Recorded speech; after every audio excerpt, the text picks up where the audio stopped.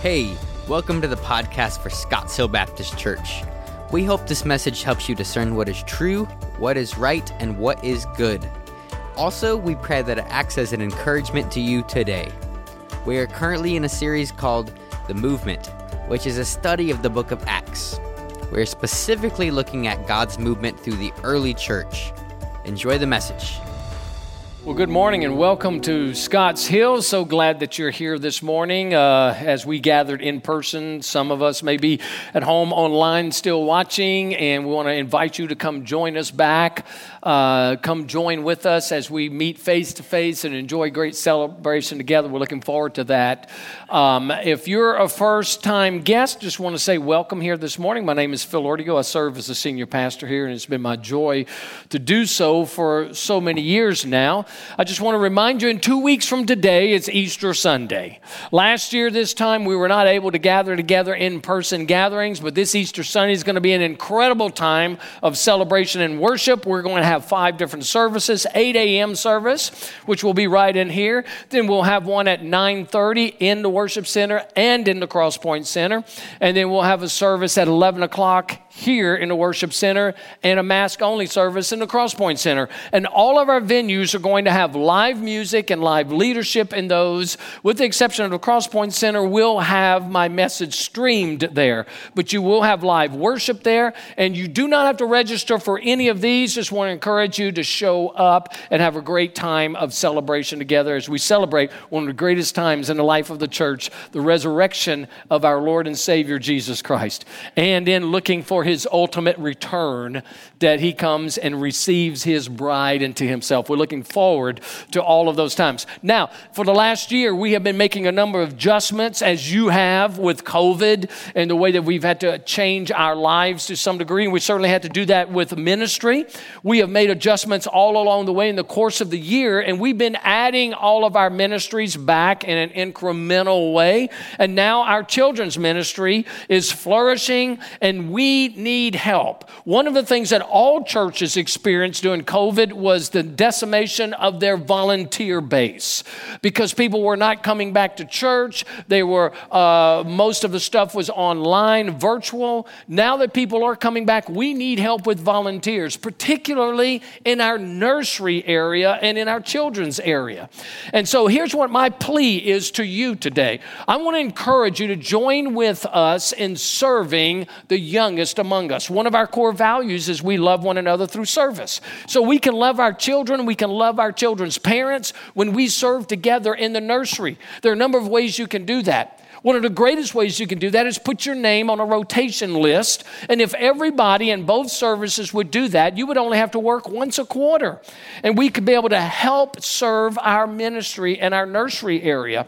And there's some areas where we need somebody to work on a weekly basis and some people to work on bi-weekly. But one of the great areas is for us to volunteer. It doesn't matter your age. It doesn't matter if you're a grandparent, a great-grandparent, a great-great-grandparent. It doesn't matter if you're middle-aged or you're a young parent. It doesn't matter if you're single or whether you're a student. We want to encourage you to sign up. You can go to scottshill.org/kids, and you will see a We Serve button. Push on that button. Join us in serving one another. We need your help as we continue to grow in our ministries. That was our public service announcement. I'm done. The North American porcupine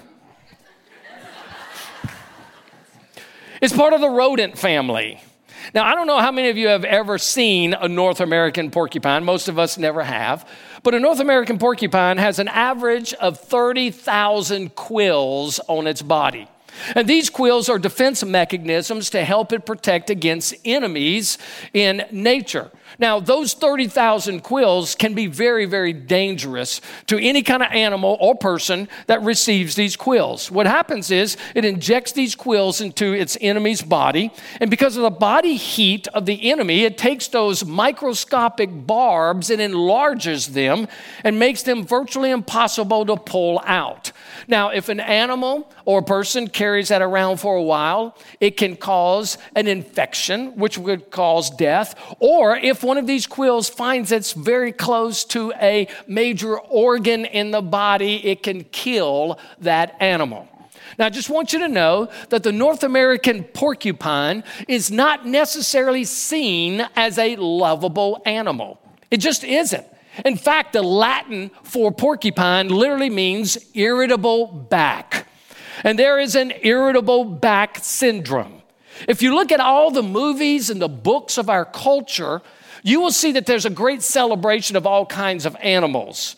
For instance, there's celebration of dogs and cats. There's stories written about them, horses and cows and pigs and dolphins and killer whales. And before the cancel culture came along, we loved little mice whose names were Speedy Gonzales. And we even enjoyed a skunk called Pepe Le Pew, you know.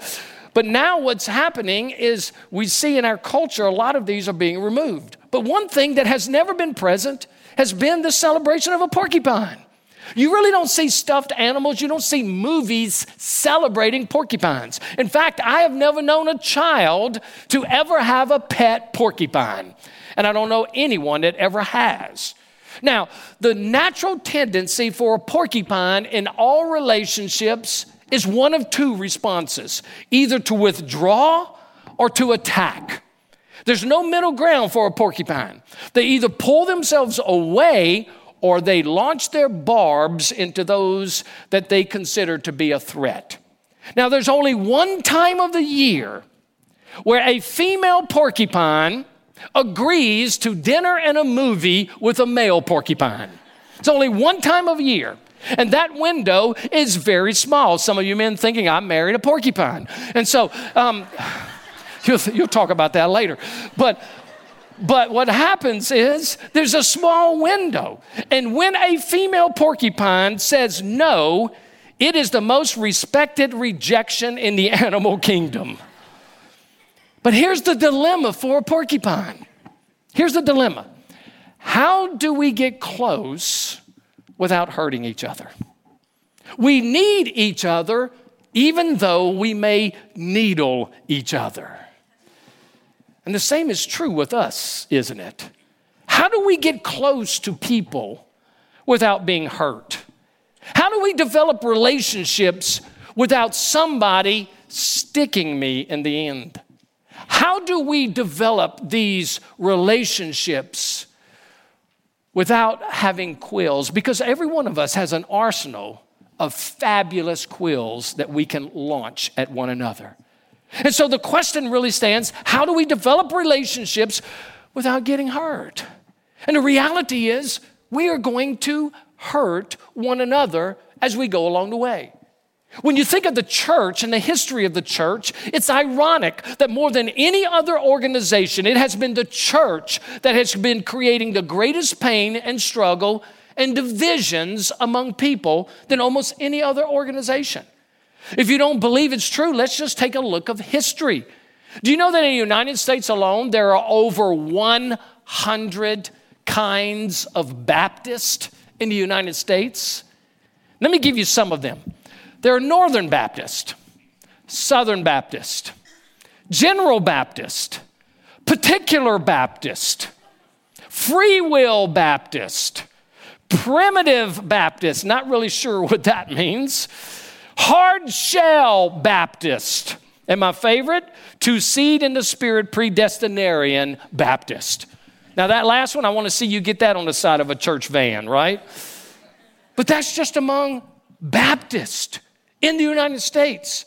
Statistics tell us that there are over 33,000 denominations of Christians in the world. 33,000 denominations of Christians in the world. And almost all of those churches were started because of disagreement, a split, hostility, conflict, and anger. And so what we see is that we live in a world that even among the people of God, there seems to be difficulties and conflicts. This has been true ever since the beginning of time. And it certainly has been true as you read through the New Testament. This morning, as we continue in our study on the book of Acts, we come to Acts chapter 15, verses 36 and following. So if you have your Bibles, take them open to Acts chapter 15, verses 36 and following. What we're going to discover in this passage are two spiritual giants who have a major conflict with one another. And it may surprise us in what happens, but it really shouldn't. So as you're turning there, let me set the scene of where we've been. Well, last week we looked at Acts chapter 15, and the entire chapter is dealing with two things. One is a public controversy. The other one is a personal conflict. And last week we talked about the public controversy. And the public controversy was a group of people trying to complicate the simplicity of the gospel, if you will remember. And there were two questions that were asked and we answered last week. And the one question was, is there anything we need to do to add to the work of Christ on the cross? That was a question in that day. Gentiles were coming to faith in Christ. Jews were coming to faith in Christ. Was there something we needed to add? And all the heavyweights in the church in Jerusalem, the elders and the apostles said, no. We are saved by grace through faith alone. We don't need to add anything to the work of Christ on the cross. So they settled that one. And the second question was, well, how do we have fellowship with one another? How do we get along with one another when we have different convictions? The Gentiles are coming from this world. The Jews are coming from this world. Do we have to try to mesh all of the things in our life together? And they said, no, here's what we're going to do. For the Gentiles, we want you to do three things. We want you to stay away from stuff that's been sacrificed to idols. We want you to stay away from sexual immorality. And we don't want you to eat meat with the blood still in it because it offends the Jews. And then for the Jews, don't add all the ritual law to the Gentiles. Let them live in the freedom of the gospel. Let them live in the freedom of the Holy Spirit. And together you both die to your rights and your privileges and your liberties, so you honor one another. So they settled the controversy. But now we come to verse 36. And here we find a conflict. And it's a conflict between two great men of God. It's a conflict between two men who are considered to be spiritually mature, who have an insight for ministry. Yet in the midst of this conflict, we see hurt and pain. So here's what we want to do. We want to look at these passages this morning. I want us to look at the nature of conflict, and then I want us to see how do we overcome conflict among brothers and sisters in Christ when we disagree. So let's begin what Luke writes. And the thing that I appreciate about Luke is this. Luke doesn't pull any punches. I love the Bible because it speaks the truth about even God's greatest servants. The Word of God shows us the flaws, the wrinkles, the shortcomings, the inadequacies of the people of God. And even in the midst of that, we see the application of the gospel over all of it. So Luke begins in verse 36. And after some days, Paul said to Barnabas, let us return and visit brothers in every city where we proclaim the word of the Lord and see how they are. So if you remember, they made their way from Jerusalem in that council, and they brought Judas and Silas with them from the church in Jerusalem. They're 300 miles away in Antioch, and they begin to share with all the people the freedoms that they have in Christ. And now they were there for some time, maybe a year, continuing to pour into the disciples in Antioch. But Paul was one of these guys that could not stay in one place long. He felt that God would call him from place to place, and what he would do, every place he went, he would share the gospel, the good news of Jesus Christ. He would lay out the gospel. He would start to form a church of people who have surrendered faith in Christ. He would disciple them for 2 years, and then he would go to another place. And Barnabas was his best friend. Barnabas was the only person who received the Apostle Paul when he came to faith in Christ. Everybody was scared of Paul. You remember, Paul was the spiritual terrorist. He's the one going after Christians, arresting them, executing them, putting them to death. Nobody wanted to touch Paul, but Barnabas did. And Barnabas comes and he partners with Paul, and they were like best friends. And Barnabas certainly is in agreement with Paul. Yes, let's go on the second missionary journey. But then the conflict arises. Verses 37 and following. Now Barnabas wanted to take with them John, who was called Mark. But Paul thought best not to take with them one who had withdrawn from them in Pamphylia and had not gone with them to the work. And there arose a sharp disagreement so that they separated from one another. Barnabas took Mark with him and sailed away to Cyprus. But Paul took Silas and departed, having been commended by the brothers by the grace of the Lord. Then he goes on. And he went through Syria and Cilicia, strengthening the churches. Here's a division. Paul and Barnabas get in an argument. And it wasn't some real soft argument. It was contentious. It was heavy. It was enough to separate them from their ministries. What was the argument? It was about a young man by the name of John Mark. What did John Mark do? In Acts chapter 13, verse 13, we find out what John Mark did. And Paul and his companions set sail from Paphos and came to Perga in Pamphylia. And John left them and returned to Jerusalem. John abandoned the ministry. They were doing the ministry. John Mark, for whatever reason, leaves the work. Now, the Gospels don't tell us anything more than what's right here. We don't know why John Mark left. It could be John Mark was watching all of the persecution that was taking place. He may have seen Paul stoned and left for dead. Everywhere these men went, there was either a revival or there was a riot. There was no in between. And maybe John Mark was thinking, I'm not ready for this. Maybe John Mark was missing his family in Jerusalem. He was a young man. Maybe he just wasn't equipped for ministry. We don't know. But John Mark leaves. And then they get a dispute. And Barnabas is saying, I want to take John Mark. I'm not giving up on that young man. There were two reasons I believe that Barnabas pursued. First of all, John Mark was his first cousin. They're cousins. We find this out in Colossians in chapter 4, verse 10. They are first cousins, and they are family.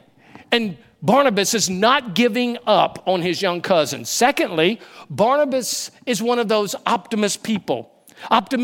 Remember, his name means son of encouragement, and he's probably thinking, I can change this guy. I can pour into him. I can impact his life. If I have time to shape his mind and his life, I can encourage him, Paul, just like I encouraged you when nobody would touch you. And so Barnabas is insistent on taking him. But on the other side, Paul is saying, I'm not going to have anything to do with anybody like that. You see, Paul thought he was a spiritual liability. This is not a guy you can count on. This is not a guy I want on my team. This guy abandoned us when we needed him the most. I don't want anything to do with him. And the two of them had such an argument that they separated. Barnabas takes John Mark and they go to Cyprus, which is his home. Paul takes Silas, which is this guy he discovered from Jerusalem that he was impressed with, that went with him on their second missionary journey. And here's the sad thing about this whole picture. We never see Paul and Barnabas ever together again. Nowhere in Scripture. In fact, from this point on in the book of Acts, you never hear of Barnabas and his team. We only hear of the Apostle Paul and his team. And nowhere in Scripture do we find Paul and Barnabas ever doing ministry again. And so we say, what do we do with this? How do we handle this? Well, here's what I want to do. I want you to learn. I want all of us to learn 4 things this morning about conflict. I want us to look at 3 things that have to do with the nature of conflict. And then I want us to look at what do we do to overcome conflict in our lives. Okay, so number 1. Conflict among followers of Jesus is inevitable. That's the first thing we need to know. Conflict is inevitable. You and I are going to have conflict with other people. If there are only two people and those people are living in the same house, ultimately there will be conflict. I want to tell you, husbands and wives, you are each married to a sinner. And because there is sin in our life, we have a tendency of being selfish. And conflict is going to be inevitable. I read a poem many years ago. It goes like this. To dwell above with saints we love, oh, that will be the glory. But to dwell below with those we know, now that's a different story. And it is true. And I want to give you 3 reasons why conflict is inevitable. Number 1, because of sin. Because of sin. You're a sinner. I'm a sinner. Together we're a sinner. Every home is filled with a bunch of sinners trying to have their own way. The problem with sin is this. Sin always leads to a selfish nature. We want to have our way. And because we want to have our way, there can always be conflict in our homes. Now, the wonderful thing is those in Christ, we've been redeemed through that, through the gospel and through the blood of Jesus, but that still creeps up in our lives. We can tend to have our way. I remember many years ago when Chris and I were just young and we just gotten married, we were learning all about each other. You know, and so as we're living together, we're learning about each other. You know what I learned? I learned what buttons I could push to make her mad. I really did. And there was this one little thing that I did all the time. Whenever she'd say something to me and I didn't like what she'd say, and I always said this same little thing under my breath. She'd say something and I'd say, yeah. Just like that. I didn't think it was that offensive, but boy, she hated it. She hated it. And you know what? When I discovered she hated it, it was a button I could push. And I enjoyed pushing it. Now, let me ask you the question. Am I the only insensitive jerk in this room? Am I? Anybody else know the buttons of your spouse? Y'all are so spiritual. Ain't nobody raising their hands. Some of you are wanting to.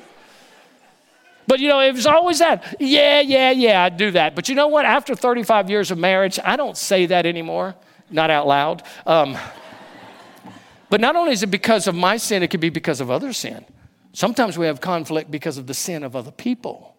And when people commit sin, there are many times that creates conflict in our own lives because we go to them. We confront them about that sin. I'm thinking of the Apostle Paul and Peter. Before all this happened, Peter is in Galatia, Paul's in Galatia, and Peter's having lunch with a group of Gentiles. He's enjoying ham and bacon and shrimp and all the things that Jews are not supposed to eat, you know.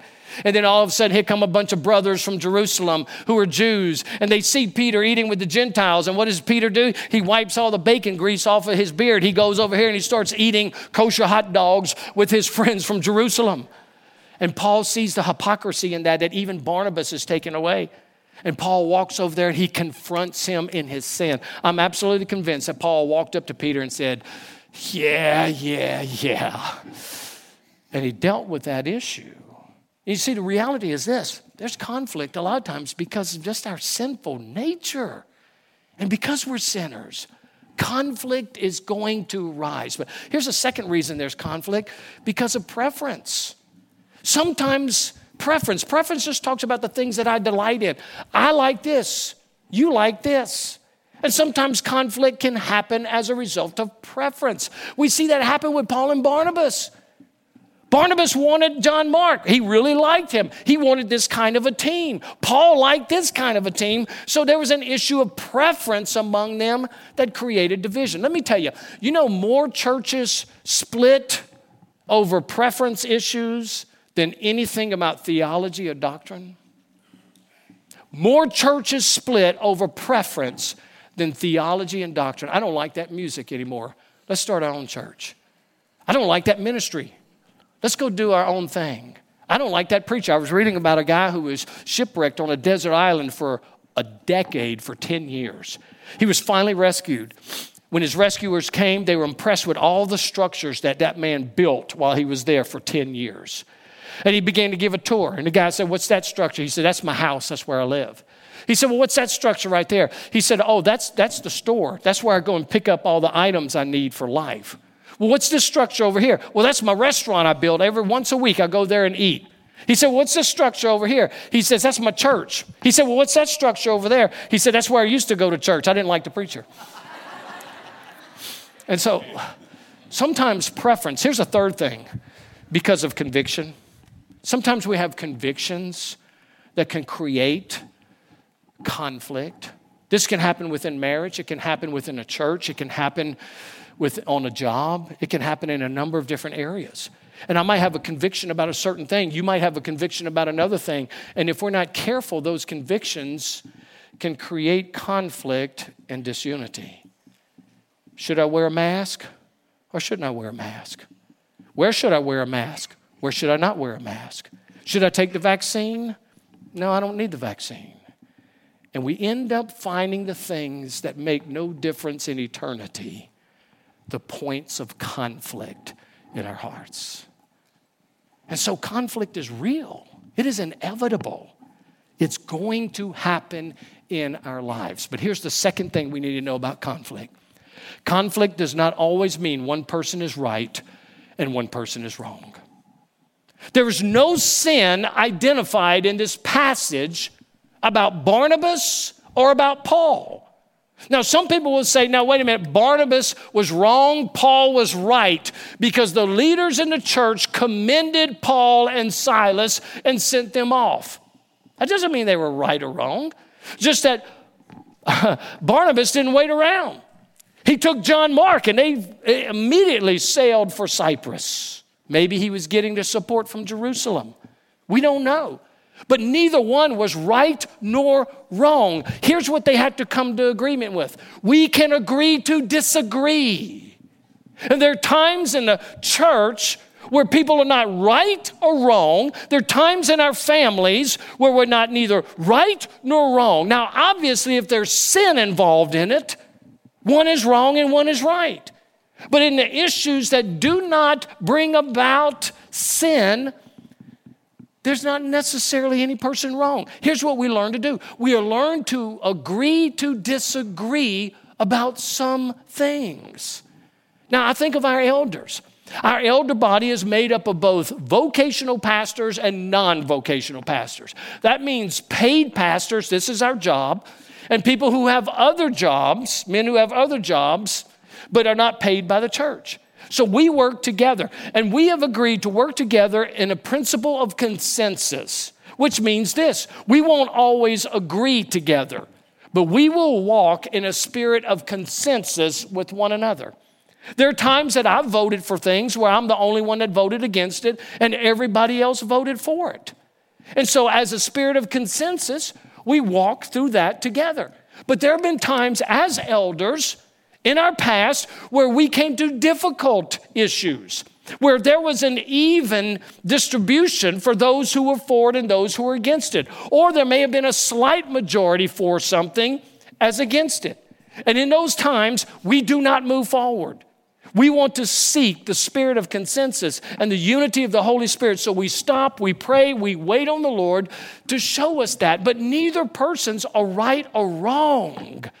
And sometimes when we deal with conflict, we want the other person to be wrong and us to be right. And I'm going to tell you, particularly in marriages, when you win an argument in your marriage, you have won nothing.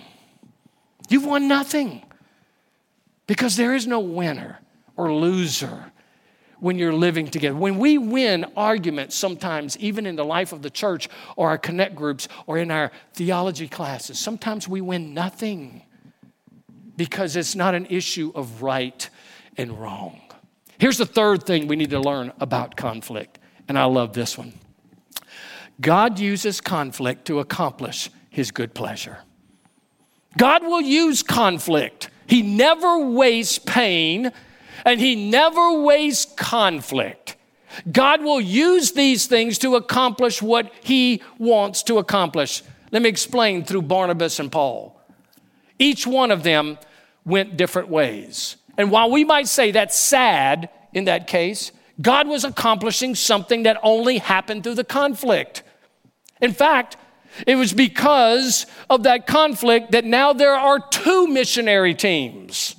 who were going in different directions, proclaiming the good news of Jesus, and more people are coming to faith in Christ than ever before because of that conflict. Now, here's the thing that took place. Now there are two teams. There's Barnabas and John Mark. There's Paul and Silas. And now they're going in different directions. Here's the second thing that's an advantage of this conflict.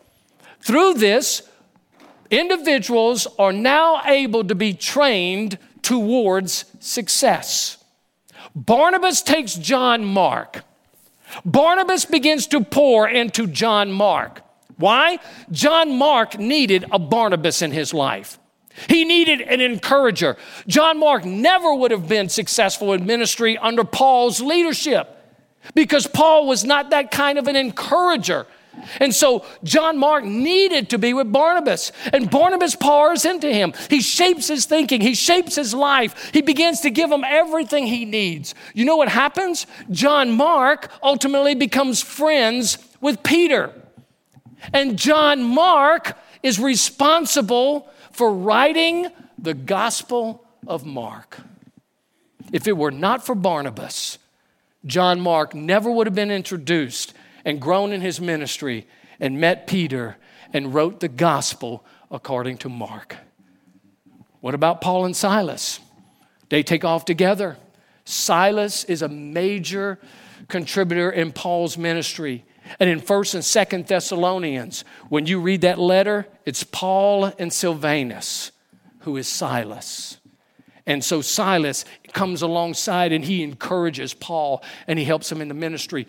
But not only that, Paul meets and shepherds and directs one of the greatest pastors in the New Testament, a young man by the name of Timothy. Acts chapter 16, verses 1 through 5. Paul came also to Derbe and to Lystra. A disciple was there named Timothy, the son of a Jewish woman who was a believer, but his father was a Greek. He was well spoken of by the brothers at Lystra and Iconium. Paul wanted Timothy to accompany him, and he took him and he circumcised him because of the Jews who were there in the places, for they all knew that his father was a Greek. And what we see is that Paul takes Timothy, pours into him, and now one of the greatest pastors in the New Testament is shepherded by Paul. Let me tell you this. If conflict didn't happen, neither John Mark nor Timothy would have been the men of God that God intended them to be. And there's a third reason. Both teams were effective in the gospel. And they went on their way through the cities and they delivered to them for observance the decisions that had been reached by the apostles and elders who were in Jerusalem. So the churches were strengthened in the faith and they increased in number daily. Conflict brought about God's purpose and his plan. Let me just say this. When you and I go through conflict, every time we go through a difficult time, God is wanting to use it in our lives. And so when we go through conflict, we have to ask the question, okay, I'm going through this conflict. Is it because of my sin? And it's because, if it is because of your sin, you ask for forgiveness of it and you repent of it. But if you're going through conflict, you have to ask God, God, what are you wanting to do here? Some of you are in business today because of conflict in the past. You've left that relationship because of conflict. God has moved you to a new career and you are experiencing the blessings of God, and it was the conflict that moved you towards that place. Some of you have been in conflict in your marriage in the past. And it's been because of that conflict that God has used that to reconcile you and your wife, and you are experiencing the joy of marriage that you had never known before.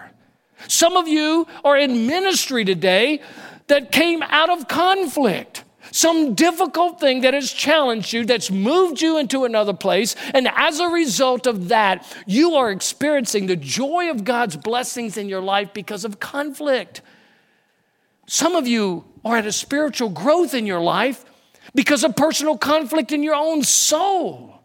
And the Holy Spirit has been working in your life in such a way that he's brought you beyond that conflict. And now you are experiencing spiritual growth that you have never known and you would not have without that conflict. And the reality is this, every person who's a child of God, we are experiencing the grace of God because of the conflict in our own soul of sin and eternal death. And in that conflict, we've come to know Jesus Christ as our Lord and Savior. We've been forgiven, and now he's put us in a place of joy. Think of Joseph in the Old Testament. Think of Joseph in the Old Testament. What did he go through? I don't know of anybody that's been through as much conflict as young Joseph was. He was thrown into a pit by his brothers. If he had not been in the pit, he never would have been sold to Potiphar. If he was not sold to Potiphar, he never would have been put in prison. If he was not in that prison, he never would have become the prince of Egypt. And it's through conflict that God wants to accomplish great things. So I'm going to tell you, if you're going through some conflict right now, the thing to ask is, Father, what are you wanting to do in me? What are you wanting to do in my marriage? What are you wanting to do with my kids? What are you wanting to do in my career? What are you working in me so I can be the man or the woman that you desire me to be? God will never waste conflict in people's lives. So here's the fourth thing. Conflict must be resolved in a Christ-like manner. It must be resolved. A lot of times when we are in conflict, we just want to sweep it under the rug. We don't want to deal with it. Maybe it'll take care of itself. Conflict rarely takes care of itself. And while we read this passage about Paul and Barnabas, there's almost sadness there, isn't it? We wonder, has this been resolved? Has Paul and Barnabas, had they ever been reconciled? Was Paul and John Mark ever reconciled? The answer is yes. All you do is you go through the rest of the pages of the New Testament and you will discover the reconciliation that took place. In 1 Corinthians chapter 6, verse 9, Paul speaks fondly of Barnabas. He says to them that you receive Barnabas. Why? Because he is deserving of ministry, just as I am. And the Apostle Paul defends Barnabas and his ministry. And then we find 3 times the Apostle Paul speaks fondly of John Mark after all of this years later. In Colossians chapter 4, verse 10, he tells the Colossian Christians, he said, receive John Mark with kindness because he's a great godly man. And then we find in 2 Timothy chapter 4, verse 11, here's what he says to Timothy. Paul's in prison. He's waiting execution. He tells Timothy, bring John Mark with you, for he's useful to me in ministry. And then in Philemon, verse 24, here's what we discover. Paul is about to be executed. He's waiting to be beheaded by Nero. And you know who's there with him? In Philemon, verse 24, John Mark and Luke are with him. He reconciled. He made those relationships right. And in the midst of all of this conflict, here's what we see. We see the gospel constantly changing people. It always goes back to the gospel, doesn't it? It goes back to what Jesus has done for us. In fact, the Lord Jesus says what we need to do to resolve conflict. We find in Matthew chapter 18, verse 15. These are the words of Jesus. And he speaks these to you and me today. And if we're in any kind of conflict, he says, if your brother sins against you, go and tell him his fault between you and him alone. If he listens to you, you have gained your brother. Jesus gives us 7 things. I'm going to do this really quickly, okay? And you can just take a snapshot of the screen in a few moments. But these 7 things flow right out of this passage. When you and I are in conflict with somebody, if somebody's done something to hurt me and they've sinned against me, how do we respond? Well, listen to what Jesus says. Number 1, acknowledge conflict. Acknowledge it is there.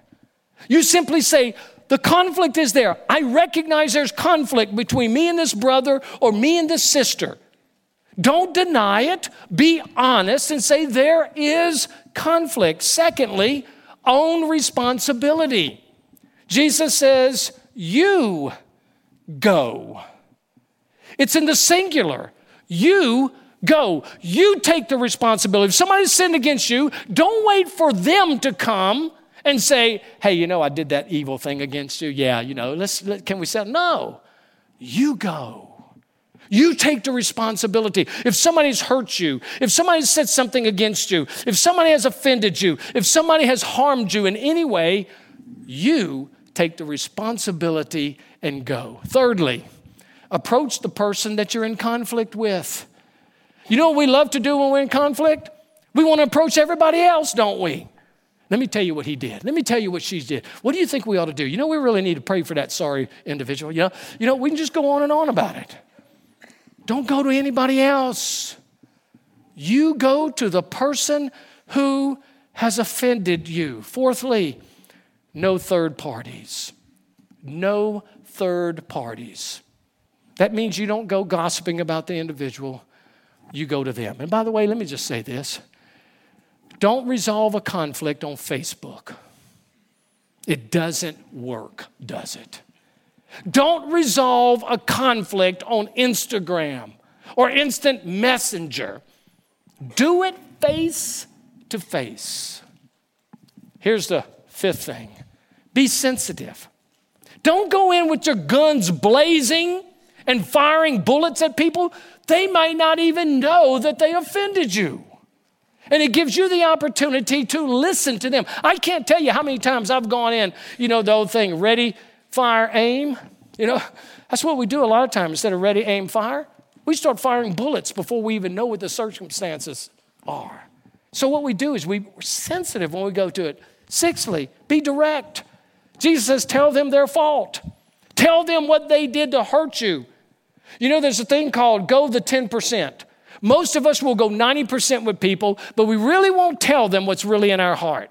We'll beat around the bush and they walk around with some vague thing about what they think they did to hurt us. But no, go the full 100%. You tell them what they did to hurt you. And you're honest with them. And lastly, seek reconciliation. That's the goal. The goal in all conflict is that we would be reconciled as brothers and sisters in Christ. Why is that so important? Here's why. Listen to me just for a few moments. Because Jesus did that for you. And he did that for me. Jesus sought reconciliation between you and his Father. And between me and his Father. Jesus went the full 100%.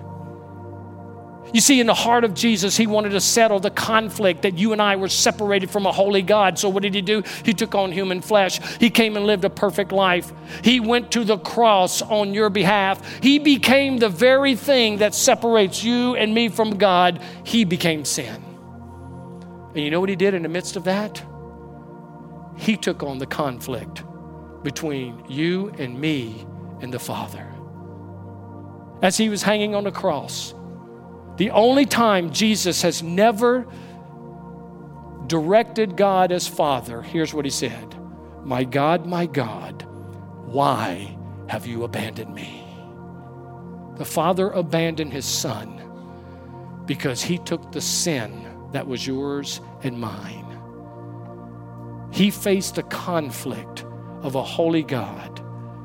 He faced the full wrath of a holy God, so that you and I would experience the grace of a holy God. And because of what Jesus did, you and I can walk freely now in a relationship with the Father where there is no separation. In a relationship with the Father that one day when I take my last breath, I am going to be with him forever. In a relationship with the Father that if he sends the Son to get his bride, I am going to meet him in the air. Because of the conflict he settled between you and me and God.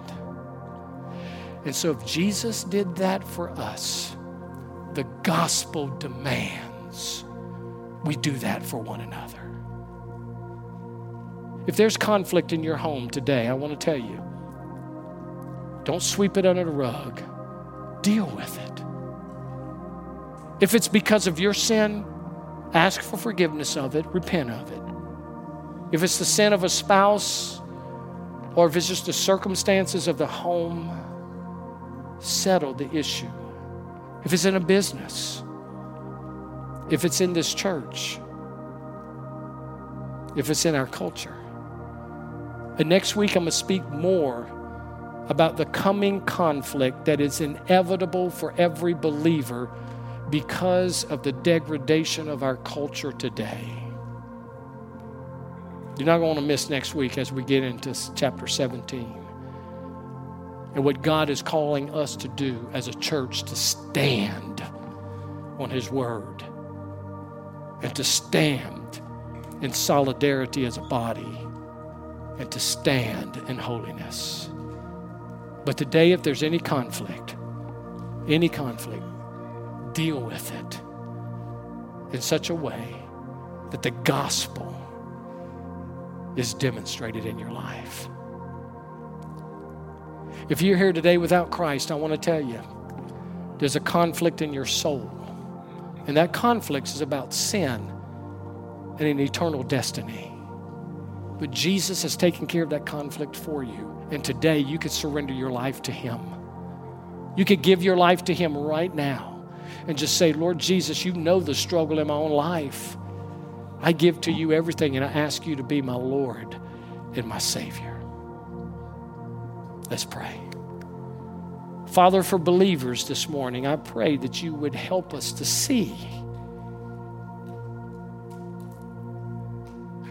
what Jesus has done for us and what the gospel demands that we do for one another.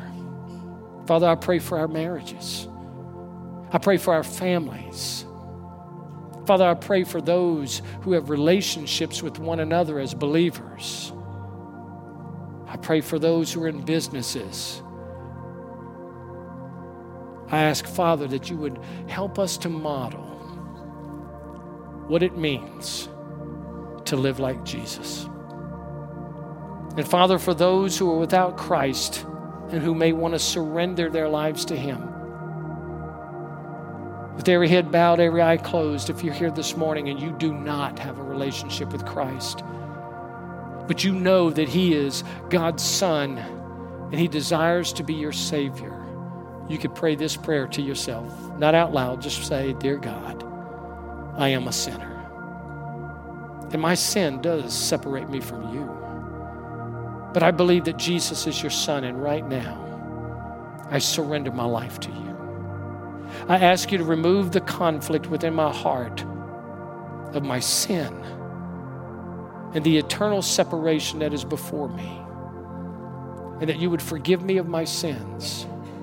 And right now, by faith, I trust Jesus as my Savior and my Lord.